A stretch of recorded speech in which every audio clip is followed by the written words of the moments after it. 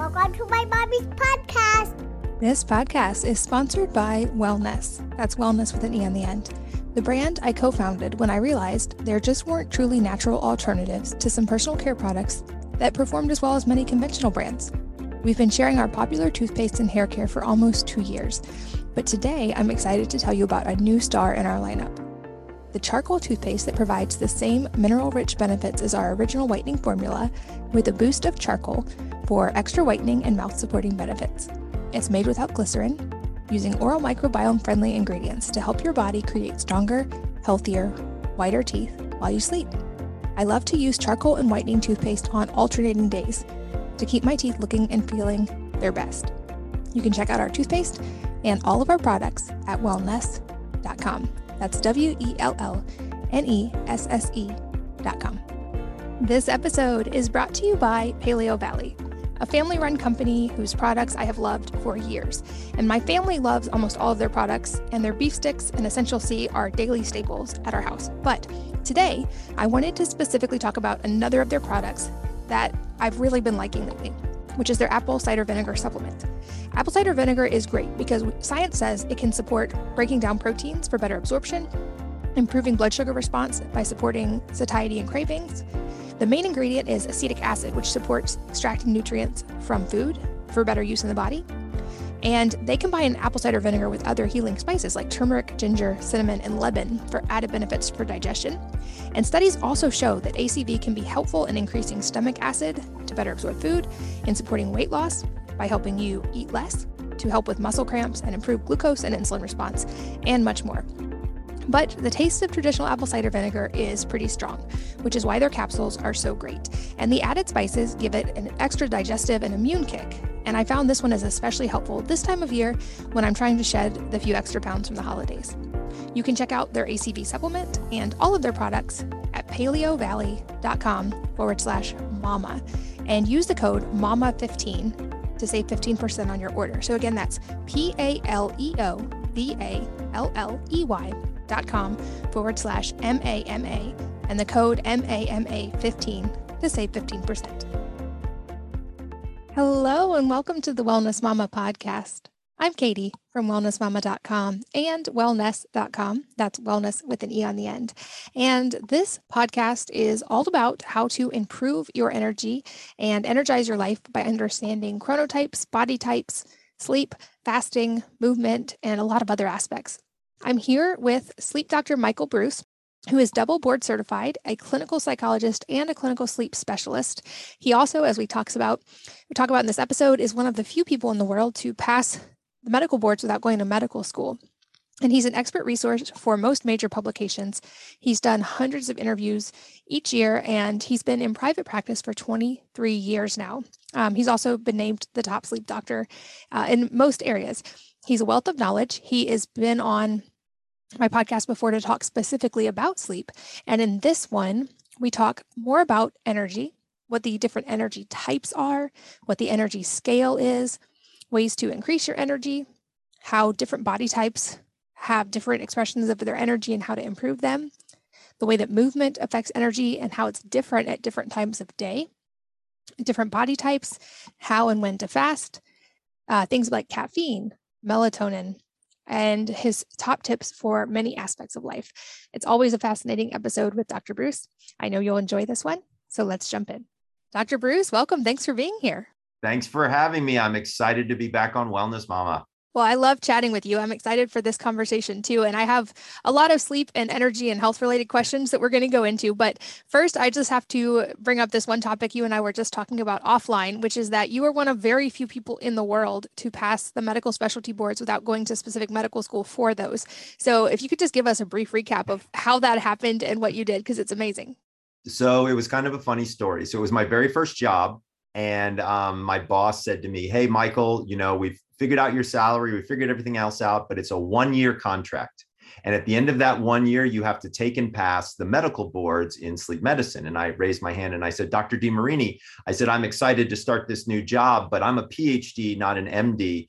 Those are medical boards." And he said, "There's a 3-year window and we're in the last year of the window. So you take them. If you pass them, you get a job for the next year. If you don't, you're fired." So I was like, okay. So I went home and I told my girlfriend, who is now my wife, I was like, you're not going to believe this. I got the job. I'm so excited, blah, blah, blah. And I said, but I have to take and pass the medical boards. And she was like, Michael, you're not a doctor, right? And I was like, no problem. Nobody's ever going to do that. I doubt anybody could ever do it. About a week later, she turned to me and she was like, are you going to do it? I was like, do what? She's like, are you going to take the medical boards? I said, I don't know. I never really thought about it. She's like, I think you could pass. That was all it took, was her giving me the challenge and the confidence to say, hey, I think you can do it. And I'm one of 168 people in the world that have ever taken and passed the sleep specialty boards without going to medical school. That's so amazing. I love that. That's like I said before we started recording, it's on my bucket list too, although I might have to actually go to medical school to be able to qualify, but it is on my list. And you obviously have specialty in many areas. You're known as the sleep doctor, and you do so much specialty in sleep, which we've talked about before. I'll make sure our first podcast is linked for you guys listening in the show notes. It was awesome. Dr. Breus is a wealth of knowledge, but you have a new book coming out that I really want to go deep on, because I think this is a synchronicity, obviously, with sleep, which you're going to explain really well. But also, this is an area that it seems like almost everybody has struggles with right now, especially this time of year, especially this past 2 years. And that is the topic of energy. And I think even within that, even broad terms are often misunderstood. So though it seems basic, let's start with, in general, like, what is energy on a biological level, and in maybe a bigger level if there are more applicable definitions? Yeah, so great question. So, with sleep, it's pretty easy to define. We have sleep stages, we have sleep cycles, we can measure EEG, things of that nature. But measuring energy is not always the easiest thing in the world to do. There are a lot of different exercises that you can measure your metabolic output. That's one way to measure energy. But what I decided to do was think through the different types of energy. So we have eating energy, so that's fuel, right? We have moving energy, because a body at rest has a tendency to stay at rest, whereas a body in motion has a tendency to stay in motion. So we like the motion part of that.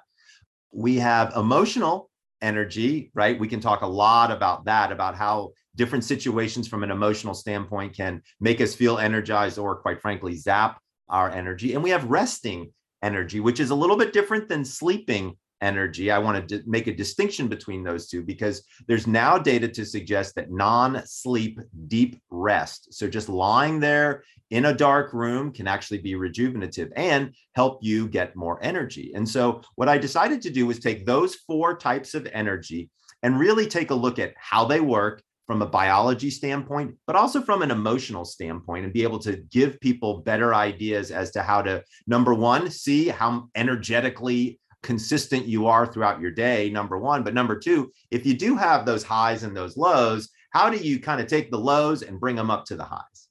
Yeah, I think that's a perfect diving in point, because I think for most people, energy is just a general term of like, oh, I don't have very much energy today, or my energy's low, or I feel very energetic, but it's... Well, and I was also going to say that one thing is that people have a tendency to notice their energy when it's low, not when it's high. Right? And so in the very first chapter of the book, we have people learn what an energy scale is. And so we use Gunnar Borg's ratings of perceived exertion scale. So this is a scale that's been used in exercise physiology for as long as I can remember, 30 plus years. And it's a 0 to 10 scale where you think about yourself energetically, like, how much energy is it going to take for me to exert to do this particular activity, 0 to 10. We have people look at that energy at 5 separate times throughout the day. To be clear, it takes 1 minute. You just put some alarms on your phone, and kind of mid-morning, before lunch, after lunch, before dinner, and then before bed. We have you take these ratings just to kind of get an idea of where your energy highs and where your energy lows, because most people really don't think about it. That's a great point. I probably only notice when I'm low energy. And I think often people also think of energy as just like emotional energy, maybe. So I'd love to hear a little bit about the distinctions and how you think of emotional versus physical energy, and or any other types, and how we would look at those differently. So emotional energy is one of my favorite topics. So I'm going to start with that, and then I'll break down the other ones, if that's okay. So when you look at emotional energy, I think it's so fascinating, because an emotion can cause you to feel great joy. It can cause you to feel great sadness, great anger, great anything, right? And so when we start to think about those things, how can we identify times where we have low energy from emotion? And so I call this the emotional vampire situation, right? And so, and you know who these people are, right? You've got them in your life. I've got them in my life. Hopefully we're not married to them, but these are people that literally suck our energy from our system. So they're either always negative, they're pessimistic a lot of the times. Maybe they have a lot of difficulties themselves and they're trying to seek something out in terms of their own health. But at the end of the day, they have a tendency to pull energy from you or not be able to allow you to express good, positive energy. And there's lots of things that you can do. Number one, you got to identify who these people are. Number two, don't spend too much time with them. Holy cow. I mean, these people are going to suck you dry. So limit the amount of time that you spend with them, number one. But number two, try to spend time with them at your highest energetic points of the day. That's what those energy rankings do, is they allow you to know, oh, my energy is high at, let's say, 11 o'clock in the afternoon. So here's what I'm going to do. I'm going to work with that individual who I know can be a little bit draining because my energy is already high. Another thing we teach people how to do is if you do have one of those interactions and you're feeling kind of low, there's a lot of things out there that you can do to actually up your energy. A big one, comedy, laughing, turns out to be a fantastic thing. So my son sends me jokes all the time. He thinks they're hilarious. To be clear, some of them are actually quite funny, and I try to read them every once in a while. And if I'm having a low energy moment or a low energy day, and I read a joke that came from my son, it turns my energy around like that, right? Because it's somebody that I care about who's sharing something that they think is funny, and is also, it's funny to me as well. So you can see how that moves you from a low energy point almost immediately to a high energy point. Another example, my son is easy to use examples from because he's my teenager who tends to be the least energetic of my children at any given moment. Music can, I mean, think about it. If you're driving along and your favorite song comes on, you just start bopping around and your entire energy profile changes dramatically when you do something like that. So as an example, my son, when he was living at home, he's now in college, we said, you're the morning DJ. So you get to choose the music that goes on every morning for the entire house. Can't turn it on until 7 a.m. because we don't want to wake everybody up too early, but you get to pick it. Well, number one, I actually got my kid to wake up at age 17, which was pretty impressive in and of itself, just to be clear, for folks out there who have a hard time with getting their kids up and down. And we'll probably talk about that at some point in time. You know, it's not an easy thing. So he would play the Beastie Boys, You Have to Fight for Your Right to Party, every morning at a volume of 10. And I have to tell you something, the whole house loved it. We were bopping around, having a good time, dancing up. But it's that whole idea of being able to change your mood literally almost instantly with something like laughter, something like music. And then the third area that I really wanted to kind of take a second on is kindness. A lot of people don't think about it, but when you're kind to somebody, it changes you. It changes you fundamentally, and it makes you feel better, not only about the kind act that you're doing, but about yourself as well. And I think that also changes your energetic component from maybe being not so good to being significantly better, because once again, you're helping another human out. So emotional energy turns out to be one of those areas that we really do a lot of discovery on, and we help people identify, hey, who are those emotional vampires or those emotional vampire situations in my life, and how to avoid them, and really stick in some good tactics to avoid that slowly creeping down of the energy. That's great. I feel like I've never met anyone who's like, yeah, I don't need more energy. I'm fine. It's like a universal thing almost. And that makes sense about emotional vampires. I'd probably add to the list that watching the news is probably a great way to zap your energy. Yes. Because you're going to get that fear, like stress response immediately. Mm-hmm. So I'd love to hear about that. And also you mentioned teenagers being lower energy. I'm also a mom of teenagers now. So I'd love any tips on, well, A, why are they lower energy? And B, how do we help them? So let's talk about teenagers first, and then we'll talk about the other one next. So with teenagers, here's the one thing that everybody out there can remember. And I know we've got a lot of moms who listen, both new moms and moms that have been around for a little while. So this will hold true. But specifically with teenagers, one of the things that happens is there's a shift in their internal circadian clock. So what happens is, and I don't know if you've noticed this, Katie, but in both of my teenagers, they like to stay up late and sleep late. I mean, if it was up to my son, he wouldn't go to bed before 2 o'clock. My daughter never goes to bed before 1 a.m. They both sleep until about 8:30, 9 o'clock the next day because they don't have classes too early. But that has really changed them, because what ends up happening is they stay up late. And then if they do have to get up at a normal time, they are dragging it. So one of the things that we really try to do is look at from a biology standpoint, okay, could it be something that's going on from their circadian rhythm? Next, let's be honest. Most teenagers are not too into nutrition, right? They're interested in grab and go, soda, sugar, candy, whatever, right? And while don't get me wrong, there are plenty of teenagers out there who have got ideas of good health and good nutrition, probably based on things that their mom and dad or people in their lives educated them on. But we see that circadian function changes. We see that their diet doesn't necessarily help them, more energy high, and then crashes with energy drinks and caffeine and things of that nature, which seem to be abused more during that period of time. Also, unfortunately, for some teenagers, if they do get involved with substance abuse, alcohol in particular, that can have a dramatic effect on their sleep as well. So there's a lot. And then, of course, there is their schedule, right? So lots of teenagers have doing sports. So they might have sports before school where they have to get up really, really early. Remember, teenagers need to sleep early in the morning, not work out early in the morning. So there's a ton of reasons why we see teenagers really kind of laying around and not getting the sleep that they need. And that's really something that we want to kind of focus in on. I can't remember what the first part of the question was. Oh, about like the news cycle and emotional vampires and yes. So I love your idea. And one of my recommendations for people is that they have a media diet 90 minutes before bed. You don't need to you don't need to know how many cases of COVID there are in the United States before you go to bed. Is it going to really change your ability? All it's going to do is freak you out, right? So at the end of the day, what I tell people to do, tape your favorite, funniest show, not serious, not dramatic, not murder, mystery, but a funny show. And that's what you watch before bed. Me personally, I like Seinfeld. I like the old issues of Seinfeld because they're pretty tame. They're also pretty funny, and you're out like a light. It's funny. I think my teenage son actually has a lot of similarities with you. He's a Seinfeld fan right now, and he prefers the comedy. But I remember from our first episode, you talking about teenagers and how they really do need to sleep later in the day, especially than the school system lets them. And we homeschool for a lot of reasons, but that's one I really thought about, especially as they were getting older. And we have a rule in our house, like you never wake the sleeping baby. You also never wake the sleeping teenager. And so for them, they don't start school till 9 usually, which is also homeschool, but that was a big priority for me. Is like, I have much happier teenagers, I think, than I would have if I was getting them up at 6. 100%. And that's actually one of the biggest advantages of homeschooling.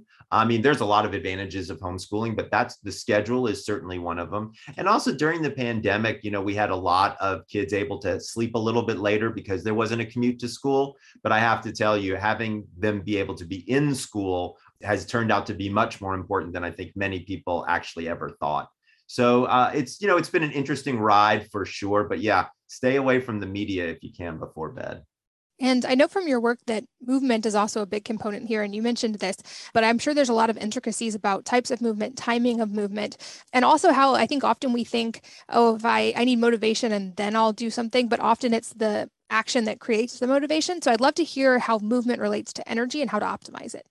So first of all, movement is arguably one of the most important factors, because remember, a body at rest has a tendency to stay at rest. A body in motion has a tendency to stay in motion. And now the movement schedule that we have. So here's what's fun. Remember I told you that we have people monitor their energy at 5 different times throughout the day. So what they do that for about 7 days. And then we flip the script. And so we say, those times that you've been looking at your energy, you set the alarm in your phone for 5 times during the day. Now we want you to use those same times to move. And so one of the things that you mentioned is motivation for movement, right? And so here's the thing. We base this on something called your body type. So if you remember, I know we've talked a lot about chronotypes, and those are our genetic, for folks who don't remember, those are our genetic sleep schedules that are built into our DNA and our hormone schedules and things like that. One of the things we haven't talked about yet is the body type. So if you go way back to high school and you think about your high school biology, you might remember that there were 3 body types. One was called an endomorph, one was called a mesomorph, and one was called an ectomorph. So you have to kind of go back into the memory banks a little bit to remember that one. But if you think about it, remember, ectomorph is the long and lean people, so a little bit on the thinner side. The mesomorphs have more of an athletic build, more of a V shape to their body, and the endomorphs have more of a rectangle, a little bit on the thicker side of their body. Here's what we know is if you identify your body type, which we can do quite easily, we then assign people movements that their body type likes, right? And so here's the thing. If you're an endomorph, a little bit on the thicker side, and I turn to you and say, hey, we want you to go run 2 miles, you're not going to want to do that. You hate running because it's not fun and it hurts your joints and you're not ready for it and things like that. So we have other movements. So what we do is we create movement profiles for each person based on their body types, which has never been done before, which is kind of cool. So the 5 different times turn into different movement types. So the very first one that you have every morning is called stretch. Makes kind of sense, right? You've been lying in bed for a while. You haven't been moving a lot. Your body really needs to stretch. So everybody gets the same movements, stretch. We have different variations of those stretches for people who are more advanced and more beginner at it. The second movement is called a shake. So you ever notice how when a dog gets up, what do? Right? They do that crazy thing, and that actually felt kind of energetic when I did it right there. So they do that shaky thing, right? That actually helps you quite a bit. It helps move blood actually out to the distal areas, which is also helpful to bring it back and start to feel more energetic. I have people do this for 5 minutes. You can do a shake your arms, shake your head, shake your butt, shake your legs, but shaking actually can help quite a bit energetically. That one would happen right before lunch. And then right after lunch, we would do a bounce, right? So what is a bounce? Could be jumping jacks. It could be a mini trampoline if you've got one of those laying around. It could just be skipping down the lane. Yes, you heard it here. The sleep doctor definitely skips down his driveway. Many people have made fun of me in my neighborhood these days because I am doing my skipping right after lunch. But again, this bounce really gives you a whole kind of energy because what's happening? People are stuck on Zoom. They're sitting there all day long. Remember, guys, sitting is the new smoking. We do not want to sit. We want to get up and we want to move. And so bouncing can be super helpful. The fourth area we call build. And this is actually where you use a major muscle group. So you might do push-ups, you might do sit-ups, you might do deep knee bends, but it's something where you use a large muscle group. Now, to be clear, this is not exercise. This is not you working out. You are not going to have a sweat from any one of these 5 movement times, but this is time to kind of work out the kinks, kind of get your muscles going and keep yourself from getting too stiff and too solid. The final movement is actually called balance. And we do this before the end of the day. A lot of times we have people doing things like a tree pose from yoga or something like that. And we like that because at the end of the day, when you're trying to do a tree pose, which is standing on one foot with your hands clasped together, you pretty much can't think of anything else. And that helps settle your mind and help you get ready for bed. So those are the 5 different movements that we ask people to do. You only do them for 3 to 5 minutes a piece. And again, you set your cell phone at the same times when you were checking out your energy. And guess what? You will start to find that your energy starts to increase pretty dramatically at all 5 of those landmark times, right? Next thing we're going to talk about maybe is intermittent fasting and how the fuel to your body can actually shape your energy as well. Because I have a feeling you're going to be asking me about that one next. You read my mind on that. And I'll say a quick tip. One of the best things we've ever done. For years, we replaced our coffee table in our living room with a mini rebounder. And so everybody would just bounce constantly. And now we have a big outdoor trampoline and we have a gymnastics mat down our hallway. So we're pretty much all bouncing throughout the day, but that's an easy way, even if it's rainy, to just kind of incorporate some of that. I love that. What a great idea. But I do want to talk about fasting. But first, I would love to know, there's all this debate in the fitness world of exercising in the morning versus exercising at night or in the evening. You also mentioned teenagers shouldn't be working out when they first wake up, but what are the pros and cons of different timing of actual exercise? So we do that based on chronotypes. So remember, the movements that are in this book are not considered exercise, but we do talk about daily exercise. So to be clear, Everybody out there should be doing about a half an hour of exercise every day if they can possibly help it. Exercise depends upon what type of exercise and what you want to do. As an example, if you're a cardio person and you want to do 25 minutes of cardio, then that's not a bad idea to do based on your chronotype. So as an example, if you're an early morning chronotype like a lion, you are going to wake up early and run. But if you're a late night chronotype like me, like a wolf, there's nothing you want to do less in the morning than run, right? And so finding those particular times is actually quite easy. We have them in the book for each one of the chronotypes so people can know exactly when to exercise. Some people, again, based on your chronotype, exercise in the morning is fantastic. Me personally, there's just no way. The only thing I hate more than mornings are morning people. They're just too damn chipper. So the last thing I really want to do is be lifting weights or going for a run at that particular stage. I am a wolf as well, and I've noticed my hormones tend to be much happier, especially when I work out in the afternoon, which does lead into the next question, make it harder to fast and do a fasted workout if you're not working out till the afternoon. But I know just from my own reading and from your work that food is a big signal of circadian biology, and not just what we eat, but when we eat makes a big difference. And there's certainly a lot of popularity of different types of fasting and time restricted eating protocols right now. So how do those interplay with sleep, energy, chronotypes? Walk us through that. Absolutely. So this is the biggest thing that we really learned, I think, in the book. So I've been an intermittent faster for about 5 years, and I love it. I've done time restricted eating for quite a while. And one of the things I noticed early on was that it didn't work really well for me. I can't eat breakfast. Let me just be honest with you. I'm a night owl, okay? There's nothing worse for me I like breakfast food, to be clear. I love eggs and pancakes and all that kind of good stuff.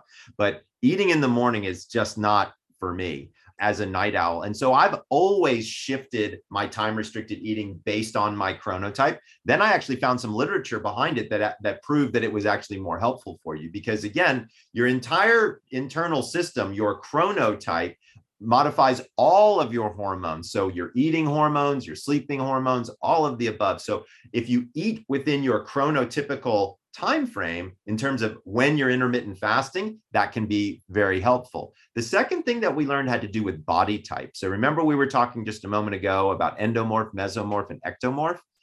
It turns out that those distinctions help us learn how long we should fast.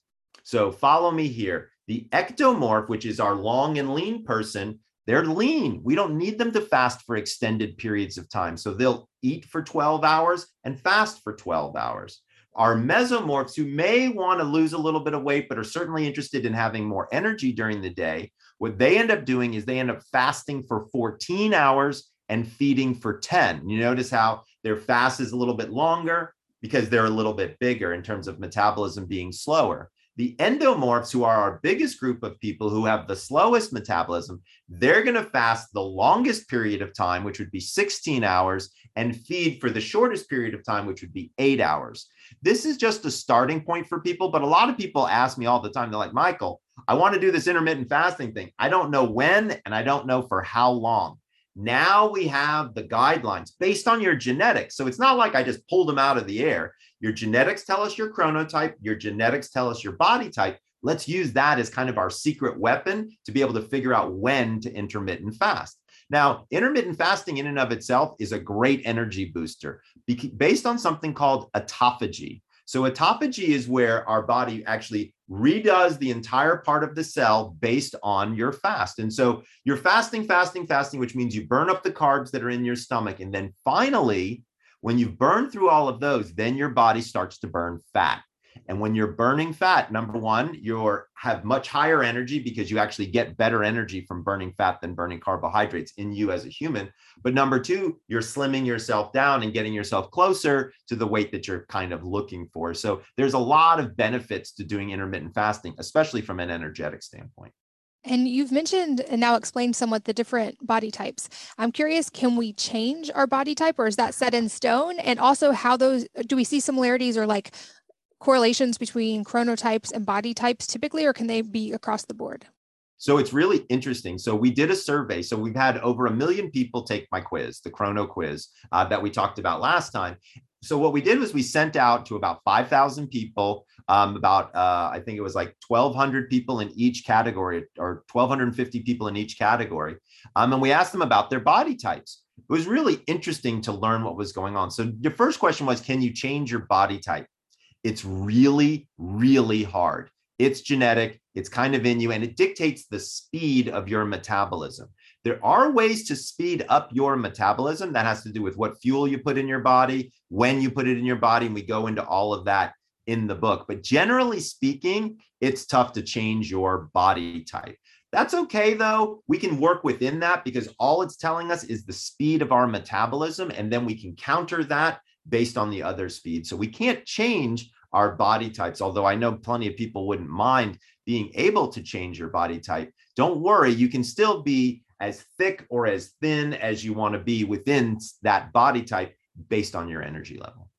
And I know we talked about it in depth in the first interview, so I'll link to that one and put the quiz so people can take the quiz and find out themselves. But for anybody who's not familiar and maybe hasn't heard the first interview yet, give us just a brief overview of the different chronotypes so people have kind of a passing context for that. Absolutely. So chronotype is a term that you might not have heard, but you've definitely heard of the concept before. If you've ever been called an early bird or a night owl, those are chronotypes. Now, my contribution to the literature is we've known since about the 70s that there were 3 separate chronotypes: early birds, people in the middle, or night owls. By the way, the people in the middle, we used to call them hummingbirds. I'm not sure why. My contribution was I found a 4th chronotype that I call a dolphin. And so I changed the vernacular because I'm not a bird, I'm a mammal. And I wanted to choose one that actually fit the chronotype. So lions replace early birds. I mean, come on, who doesn't want to be a lion, right? King of the jungle, wake up earliest in the morning. These are the people that wake up between 4:30 and 5:30 in the morning on their own, by the way. Crazy. It's not my gig for sure. These are the COOs of a company. These people usually think somewhat in the military sense and go from step 1 to step 2 to step 3. Very conscious in their thinking, very health conscious, usually good sleepers, and people who work out on a regular basis. Next are the bears. They replace the hummingbirds. And by the way, being a bear is the best. It's about 50% of the population is a bear. And these are the people that go to bed around 10, wake up around 7, and most of life works well on their schedule. 9 to 5 schedule works perfect for a bear. Night owls, we now call them wolves. You and I are lone wolves. If we ever decide to hang out, next time we see each other, you and I will probably be the ones that are up somewhat late, hanging out and chit-chatting while other people may have gone to sleep. But we also have a tendency to be artists and actors and musicians. My most creative people are my wolves. And so we have a tendency to see them. By the way, wolves hate making lists. And if they do, they go from step 1 to step 12 to step 47. They have no rhyme or reason. It makes perfect sense to us, but it makes no sense to anybody else out there. The dolphin is the 4th category, and that represents my insomnia patients. Lots and lots of people have got a genetic form of insomnia that we help identify as well as help out in the book, in The Power of When and in Energize. What's cool about this is when we put the 5,000 people together, we didn't just get 4 different chronotypes and 3 different body types. We actually came up with what we call a power profile. And believe it or not, there are some people that didn't really fall into certain categories. Yeah, there were body types in all 4 chronotypes, but the amount was kind of interesting. As an example, if you're a lion, right, that early riser, you have a very unlikely to have a slow metabolism. Kind of interesting to see some of these things kind of come out in the data, but it's all in the book and it's cool. It is cool and very helpful. I know my mom learned a lot from that. She's more of a dolphin type, I guess. And so she always felt like she never fit the rules, quote unquote, rules of all the other types. And that gave her a lot of context. That was really, really helpful, I think. This podcast is sponsored by Wellness. That's wellness with an E on the end. The brand I co-founded when I realized there just weren't truly natural alternatives to some personal care products that performed as well as many conventional brands. We've been sharing our popular toothpaste and hair care for almost 2 years, but today I'm excited to tell you about a new star in our lineup. The charcoal toothpaste that provides the same mineral-rich benefits as our original whitening formula with a boost of charcoal for extra whitening and mouth-supporting benefits. It's made without glycerin, using oral microbiome-friendly ingredients to help your body create stronger, healthier, whiter teeth while you sleep. I love to use charcoal and whitening toothpaste on alternating days to keep my teeth looking and feeling their best. You can check out our toothpaste and all of our products at wellness.com. That's WELLNESSE.com. This episode is brought to you by Paleo Valley, a family-run company whose products I have loved for years.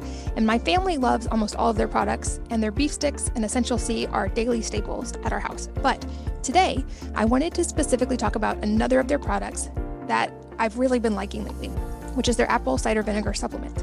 Apple cider vinegar is great because science says it can support breaking down proteins for better absorption, improving blood sugar response by supporting satiety and cravings. The main ingredient is acetic acid, which supports extracting nutrients from food for better use in the body. And they combine apple cider vinegar with other healing spices like turmeric, ginger, cinnamon, and lemon for added benefits for digestion. And studies also show that ACV can be helpful in increasing stomach acid to better absorb food, in supporting weight loss by helping you eat less, to help with muscle cramps and improve glucose and insulin response, and much more. But the taste of traditional apple cider vinegar is pretty strong, which is why their capsules are so great. And the added spices give it an extra digestive and immune kick. And I found this one is especially helpful this time of year when I'm trying to shed the few extra pounds from the holidays. You can check out their ACV supplement and all of their products at paleovalley.com/mama and use the code MAMA15 to save 15% on your order. So again, that's PALEOVALLEY.com/MAMA and the code MAMA15 to save 15%. And even though I know our whole first one was on sleep, I feel like sleep is an increasingly tough issue for pretty much everyone right now, especially the last couple of years have seemed to make that worse. And I know, like I said, we went in detail in the first one, but can you also just give us, since you are the sleep doctor, some good sleep hygiene rules to start from? Of course. So number one, everybody should be waking up. Notice I didn't say going to bed, waking up at your chronotypical wake up time. If you don't do anything other than buy my new book, you should definitely go to chronoquiz.com and learn what your chrono, you like how I slipped in the buy my new book? Go to chronoquiz.com and figure out what your chronotype is. Here's the good news. I send you information. I teach you the best time of day to drink coffee, alcohol, wake up, go to sleep. But that is my number one rule, is wake up at the same time every day, including the weekends. Yes, I know there's lots of people out there who are saying, oh, Dr. Breus, that stinks. I don't want to wake up at 6:30 on the weekends because that's the time I wake up during the week. Do it anyway. The more consistent your sleep is, the more your body knows when to sleep and when to wake up. A lot of times what happens to people on the weekends is they go to bed late and sleep in late. Go to bed late, sleep in late. What do you think that the body wants to do on Sunday night? Go to bed late. And that's why Monday mornings stink, is because people constantly want to sleep in. So number one rule, wake up at the same time, 7 days a week based on your chronotype. Number two has to do with caffeine. Super straightforward. Just stop caffeine by 2 p.m. Most people don't know it. Caffeine's got a half-life of up to 8 hours, depending upon how quick of a metabolizer you are. So if you stop at 2, 8 hours later, at least 50% of the caffeine is out of your system. Here's a really scary one, Katie. That quarter life of caffeine, when 25% of it is still in your system, is 12 hours. So if the last cup of coffee that you drank was at 9 o'clock in the morning, 25% of that is on board at 9 o'clock at night. So do me a favor, if you can. Step number 2, stop caffeine by 2 p.m. at an absolute minimum. Step number 3 has to do with alcohol. I tell people all the time, there's a really big difference between going to sleep and passing out, right? We don't like the passing out. We like the going to sleep. So in that case, we ask people to stop drinking, limit yourself to 2 alcoholic beverages, have 2 glasses of water, and stop your alcohol consumption 3 hours before bed. This way you can have a nice glass of wine or spirit or beer with dinner, enjoy yourself, but not have it affect your sleep. Step number 4 is a big one, and it has to do with exercise. So I want people exercising every single day, 7 days a week if you possibly can, assuming that your doctor has cleared you to do so. But the thing you got to be careful of is if you exercise too close to bedtime, you can actually increase your core body temperature and make it tough to fall asleep. So exercise daily, but step number 4 is to stop exercise 4 hours before bed. Step number 5 is a great morning time ritual. I call it my 3:15s. So right when you wake up, you take 15 deep centered breaths. So big arms, bring it around like this, bring it forward so that your hands are clasped in front of you. 15 solid deep breaths. Next, walk outside with a glass of 15 ounces of water. Remember, sleep in and of itself is a dehydrative event. You must drink water in the mornings, not coffee, as your first beverage. That can be very, very helpful. And 15 minutes in the sunshine. Now, you're going to wonder to yourself, Michael, 15 minutes in the sunshine, really, you're the sleep doctor. That's what you're going to tell me to do? I am, and there's 3 distinct reasons why. Number 1, 15 minutes of sunlight is the exact amount of time that your body needs to produce vitamin D. So you can get your daily dose of vitamin D. Here's something for everyone to remember. Most people are deficient in vitamin D. 94% of COVID deaths, let me repeat myself, 94% of COVID deaths are in people who are vitamin D deficient. So you need to get outside and you need to get some sunshine. I get it. We're walking into winter. It might not be the easiest thing in the world to do. It's better if you're actually physically outside than if you stand by a window. But if all you can do is stand by a window because it's so cold, stand by a window, but get that sunlight. One of the other things that the sunlight does that people don't know is when it hits your eye, it turns off the melatonin faucet in your head. This actually helps get you away from brain fog. So number 2 reason to get sunshine in the morning is to eliminate brain fog. The third reason is one that almost nobody knows about, but is super important. When your brain turns off your melatonin faucet by getting that sunshine, it actually sets a timer to reset or reinstitute melatonin production approximately 14 hours later. So here's the issue. If you wake up at 6 o'clock one morning, 8 o'clock one morning, and 10 o'clock the next morning, your timer gets set at different times. So the consistency of your wake up time and the consistency of your sunshine will work perfectly in your favor for better sleep. Can you use the sunlight part to hack the wake up time, or is it really that important to wake up at the same? Like, I'm thinking for people who want to sleep in on the weekends, if we got morning sunlight at the same time, but maybe slept a little later certain days, does that help, or is it really that important to get up at the same time every day? If I could pick one thing, it would be get up at the exact same time. I'd say you can give yourself 15 to 20 minutes difference. So if normally you wake up at 5 and you don't want to wake up at 5 on the weekends and you want to get up at 5:30, I don't think I care, but you really don't want to go much past that because your internal clock will definitely know. And by the way, since it is winter time and we might have listeners who are up north or in other countries where there's lots of, darkness that's going on, you can actually buy a light box. So I use a light box whenever I travel. And I use it in the mornings here if the sun hasn't come out yet. You can get one on Amazon for like $100. It's called a Go Light, Golite. I have no association with them, but it's pretty cool. And I know it varies based on chronotype, but I've also heard advice that if we can get up right around sunrise every day, that's supposed to be very beneficial. Is that true for all chronotypes? Every chronotype it's actually pretty true for, because what happens is when the sunshine hits the rods and cones in your eye for the first time, it starts to prime them. And then as the sun fully comes up, the rods and cones fully come online. So believe it or not, one of the best things that you can do every morning is watch the sunrise. And that's free, even if it's not necessarily the most fun for those of us who aren't naturally the morning type people. But exactly. And I know you mentioned like food timing being very important and fasting, and especially in the morning, and also to avoid eating right before bed. What do you think is the golden window of how long to leave before sleep? And also, are there certain foods that are better or worse at night? So I have a tendency to like to stop eating within 2 to 3 hours of bed. It takes about 90 minutes for your stomach to clear whatever's left in there and start working its way through your digestive system. So if you can, I would avoid eating anything within about an hour to an hour and a half before bed. But you don't want to go to bed hungry either. So if, let's say you had a light dinner and you're still, your stomach is a little kind of itching at you, what do? So this is going to sound cuckoo, but it really works. is if you're not fasting during this time, right? Because a lot of people, if you're a lion, you would be fasting during this time. If you're a wolf, you wouldn't be. You want about a 250 calorie snack. You want it to be about 70% carbohydrates and about 30% either protein or fat. So you might be saying to yourself, hold on a second, Michael.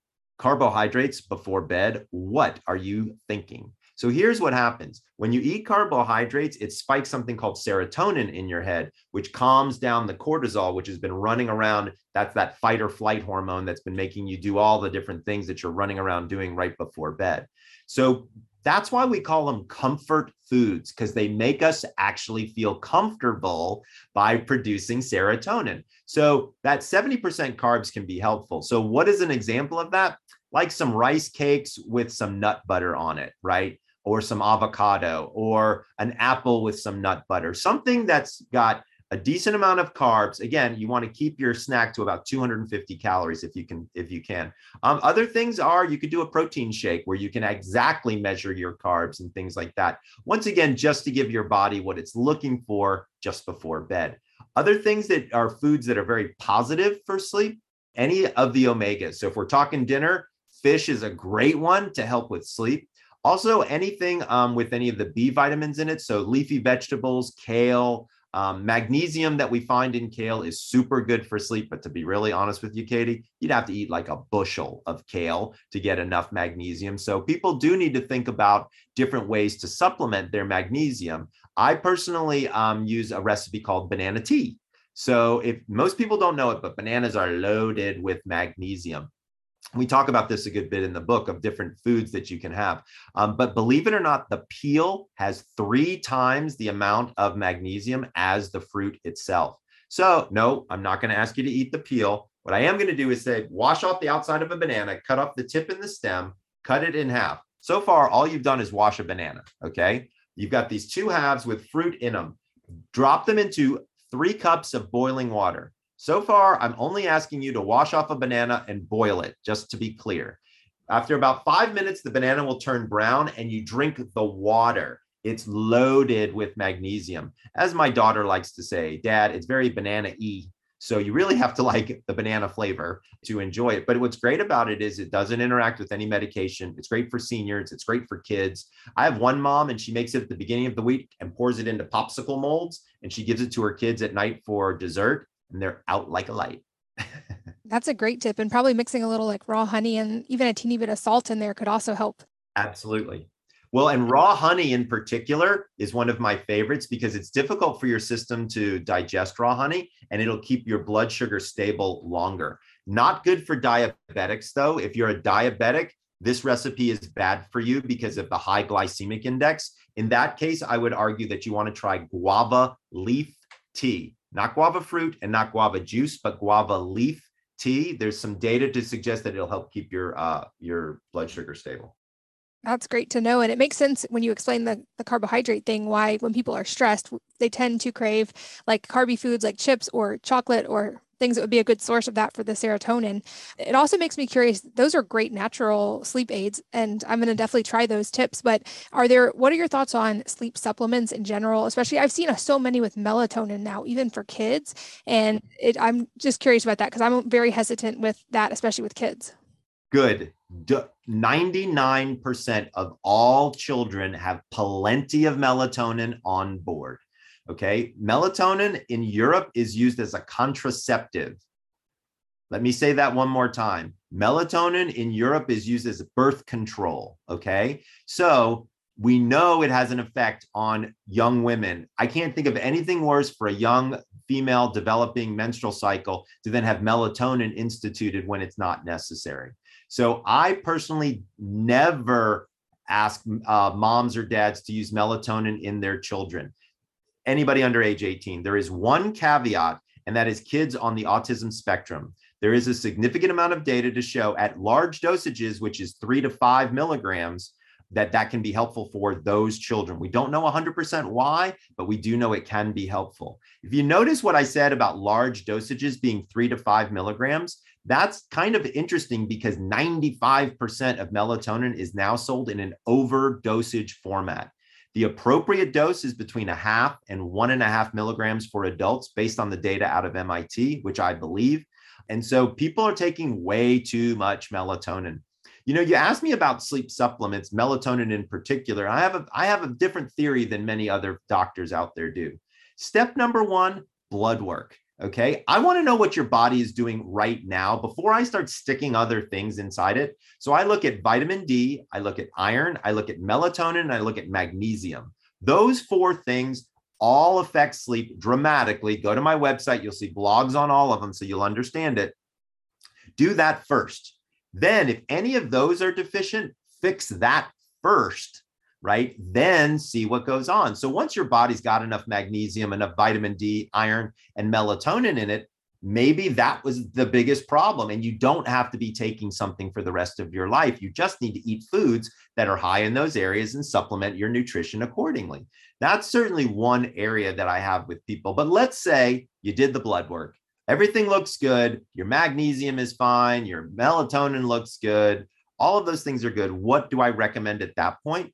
You really need to think through what your sleep-related issue is. So as an example, if you have a hard time falling asleep, something like valerian and hops makes a lot of sense because we know that data as when those two are combined together, that can help with falling asleep. However, if your problem is staying asleep, that's when melatonin could actually be very valuable. So without saying too much, I have my own line of supplements. It's called Sleep Doctor PM. And we have 2 versions, one to help you fall asleep and one to help you stay asleep. So it's very interesting. We actually have one that you can take in the middle of the night without any next day grogginess. So I've created a formula that mimics many of the pharmaceuticals in terms of hitting those same receptor sites, but with 100% natural ingredients. And that's really what we want. Last resort is to put somebody on a sleeping pill. But just to be very clear with you and all of your listeners out there, for anybody out there that's currently taking a sleep aid, there is nothing wrong with taking a sleeping pill. That is a discussion between you and your doctor, okay? That is not something that you're going to have over a podcast. And you should talk with your doctor. If you become uncomfortable being on a sleep aid, never cold turkey yourself off of it. It's a really bad idea. Talk with your doctor and see if you can use a taper schedule to come off of it. But again, I have a tendency to use pharmacy as a last resort or to break the cycle of insomnia, then get people off drug by 3 to 4 months. And you mentioned magnesium in relation to the banana tea. And magnesium is something I've been talking about for a long time since I figured out how helpful it was for me and just reading the research about how many different ways our body uses and needs magnesium. Like 300 yeah. ways or something crazy like that. And how most of us truly don't get anywhere close to enough. So is this one that you think can be helpful for people to specifically supplement with, and any advice around that? Absolutely. So me personally, I take magnesium every day. I do drink banana tea. I don't drink it every night, but it definitely is helpful depending upon, again, your magnesium levels and kind of what's going on with you. Personally, I take something called Mag XRT. It's by a company called Jigsaw Health. I love them. I know that their stuff is super clean. That's the supplement that I've been using for magnesium that I recommend to everybody out there. And I know we touched on this a teeny bit in the first interview, but I would guess there's a lot of couples out there who have partners with mismatched sleep types. Any advice for navigating that, and or for parents who have a bunch of kids, in my case, with all kinds of different sleep types? Yes. So do not worry. You can still stay with your partner, even if they have a different chronotype than you. We talk about that a lot in the book, just different ways from a relationship standpoint. But one of the things that I oftentimes tell people is, look, have everybody in your house take the chrono quiz so that you know what everybody's chronotype is. Then you actually have the secret key, because you'll know if your daughter, let's say you've got a teenage daughter. Well, I'll give you an example of my teenage daughter. I've been trying to foster my relationship with my teenage daughter for years. And one of the things I learned is if I went in the morning and I said, hey, Carson, what have you got planned for today in the morning time? Here's what I would get. Ugh, leave me alone, right? But if I walked in when her energy level was higher based on her chronotype in the afternoon, because she's a wolf chronotype, guess what? I'm in there for an hour and a half asking the same question. I can't think of anything more important than the relationship between me and my daughter. And so for me, the chronotypes have become a communication tool. And so learn the chronotypes of your partner and all the members of your immediate family, and you will start to also know when are they going to be in a good mood? When are they going to have energy? When are they going to be in not such a good mood? When are they going to, need to eat? All of these different things become really important for you, especially if you're the person who's kind of running the household and dealing with all of the kids and that kind of stuff. It can be very, very beneficial. The other big thing to remember is everybody doesn't have to go to bed at the same time, especially when you're talking about a couple. So a lot of couples think, well, if we don't go to bed together, then that means something about our intimacy or something about our relationship, even sleeping in the same room. Let me be clear. Your sleep is not a part of your relationship. If you sleep in a different room every night because you sleep better, that does not make your relationship bad. That does not mean that you have less love or intimacy in that relationship. It just means you want to get a good night's sleep so that you can be able to be intimate with that person, so that you can care about what they're saying and things of that nature. So there's lots of different options. I've got some couples where she's an early bird and he's a night owl. And what he'll do is read a book while she falls asleep and then walk into the other room after she's fallen asleep. All kinds of different options that you can do based on your chronotype. I love it. And as we get close to the end of our time, another question, somewhat unrelated, that I love to ask is if there is a book or a number of books that have had a profound impact on your life, and if so, what they are and why. Absolutely. So I keep a couple of them close by. One of my favorite books, I actually have it right here, is by Eckhart Tolle, and it's called The Power of Now. It's an amazing, amazing book to teach people how to stay positive and in the present tense. That's one of the ones that I've been playing around a lot with lately. And then what's the other one that I'm reading lately? I started reading this one, actually. I met this gentleman, it's called Spaceman, and I met an astronaut who had written a biography. I'm a big biography fan. And so I love reading about how successful people became successful. My favorite biography, honestly, is Andre Agassi, of all people. If anybody gets a chance to read the book Open, it's amazing. One of the best biographies I've ever read. But I'm kind of a biography junkie. I like learning about other people's lives and seeing what they did. Awesome. I'll link to those all those in the show notes, wellnessmama.fm, so you guys can check them out. And lastly, where can people keep learning from you, and any parting advice for the listeners on any of these topics? Absolutely. So if you want to buy the book, go to energizemyself.com or Amazon or wherever books are sold. It should be just about everywhere tomorrow. So we're super excited about that. If you want to learn more about me, I'm on every form of social media you could possibly imagine. My handle is The Sleep Doctor, and doctor's all spelled out. So Twitter and Facebook and Instagram and believe it or not, TikTok as well. I've become TikTok famous. I have a video now that's gone 1.5 million views for what do you do if you wake up in the middle of the night? So lots and lots of places to find me. And of course, my website is thesleepdoctor.com. Well, you are ahead of me on the TikTok trend. I haven't figured it out yet, but I will definitely follow you. And but to reiterate your own advice, let's not watch you on TikTok in the few minutes right before bed. Exactly. Too much stimulation. Although I'm sure there's also some good humor and fun facts that will help with the energy thing. So maybe we'll start with TikTok and Michael Breus first thing in the morning. There you go. Dr. Breus, you are such a pleasure to talk to. Thank you so much for being here for round 2. I'm excited for your new book, and I'll make sure it's linked in the show notes as well. But thanks for teaching us today. Thank you. I enjoy your company so much, Katie. I'm glad that we're personally reconnected and have an opportunity to share with each other, because you've got such a great crowd of people and you do such an amazing job with them. I have so much respect for all of the stuff that you guys are doing. So thanks for having me on. I'm excited to be part of the Wellness Mama journey. And if people want to learn more, check out the book. Thank you so much. I feel the same way about you. So much gratitude. And of course, gratitude and so much thanks to all of you for listening, for sharing your most valuable resources, your time, your energy, and your attention with both of us today. We're so grateful that you did. And I hope that you will join me again on the next episode of the Wellness Mama podcast. If you're enjoying these interviews, would you please take 2 minutes to leave a rating or review on iTunes for me? Doing this helps more people to find the podcast, which means even more moms and families can benefit from the information. I really appreciate your time, and thanks as always for listening.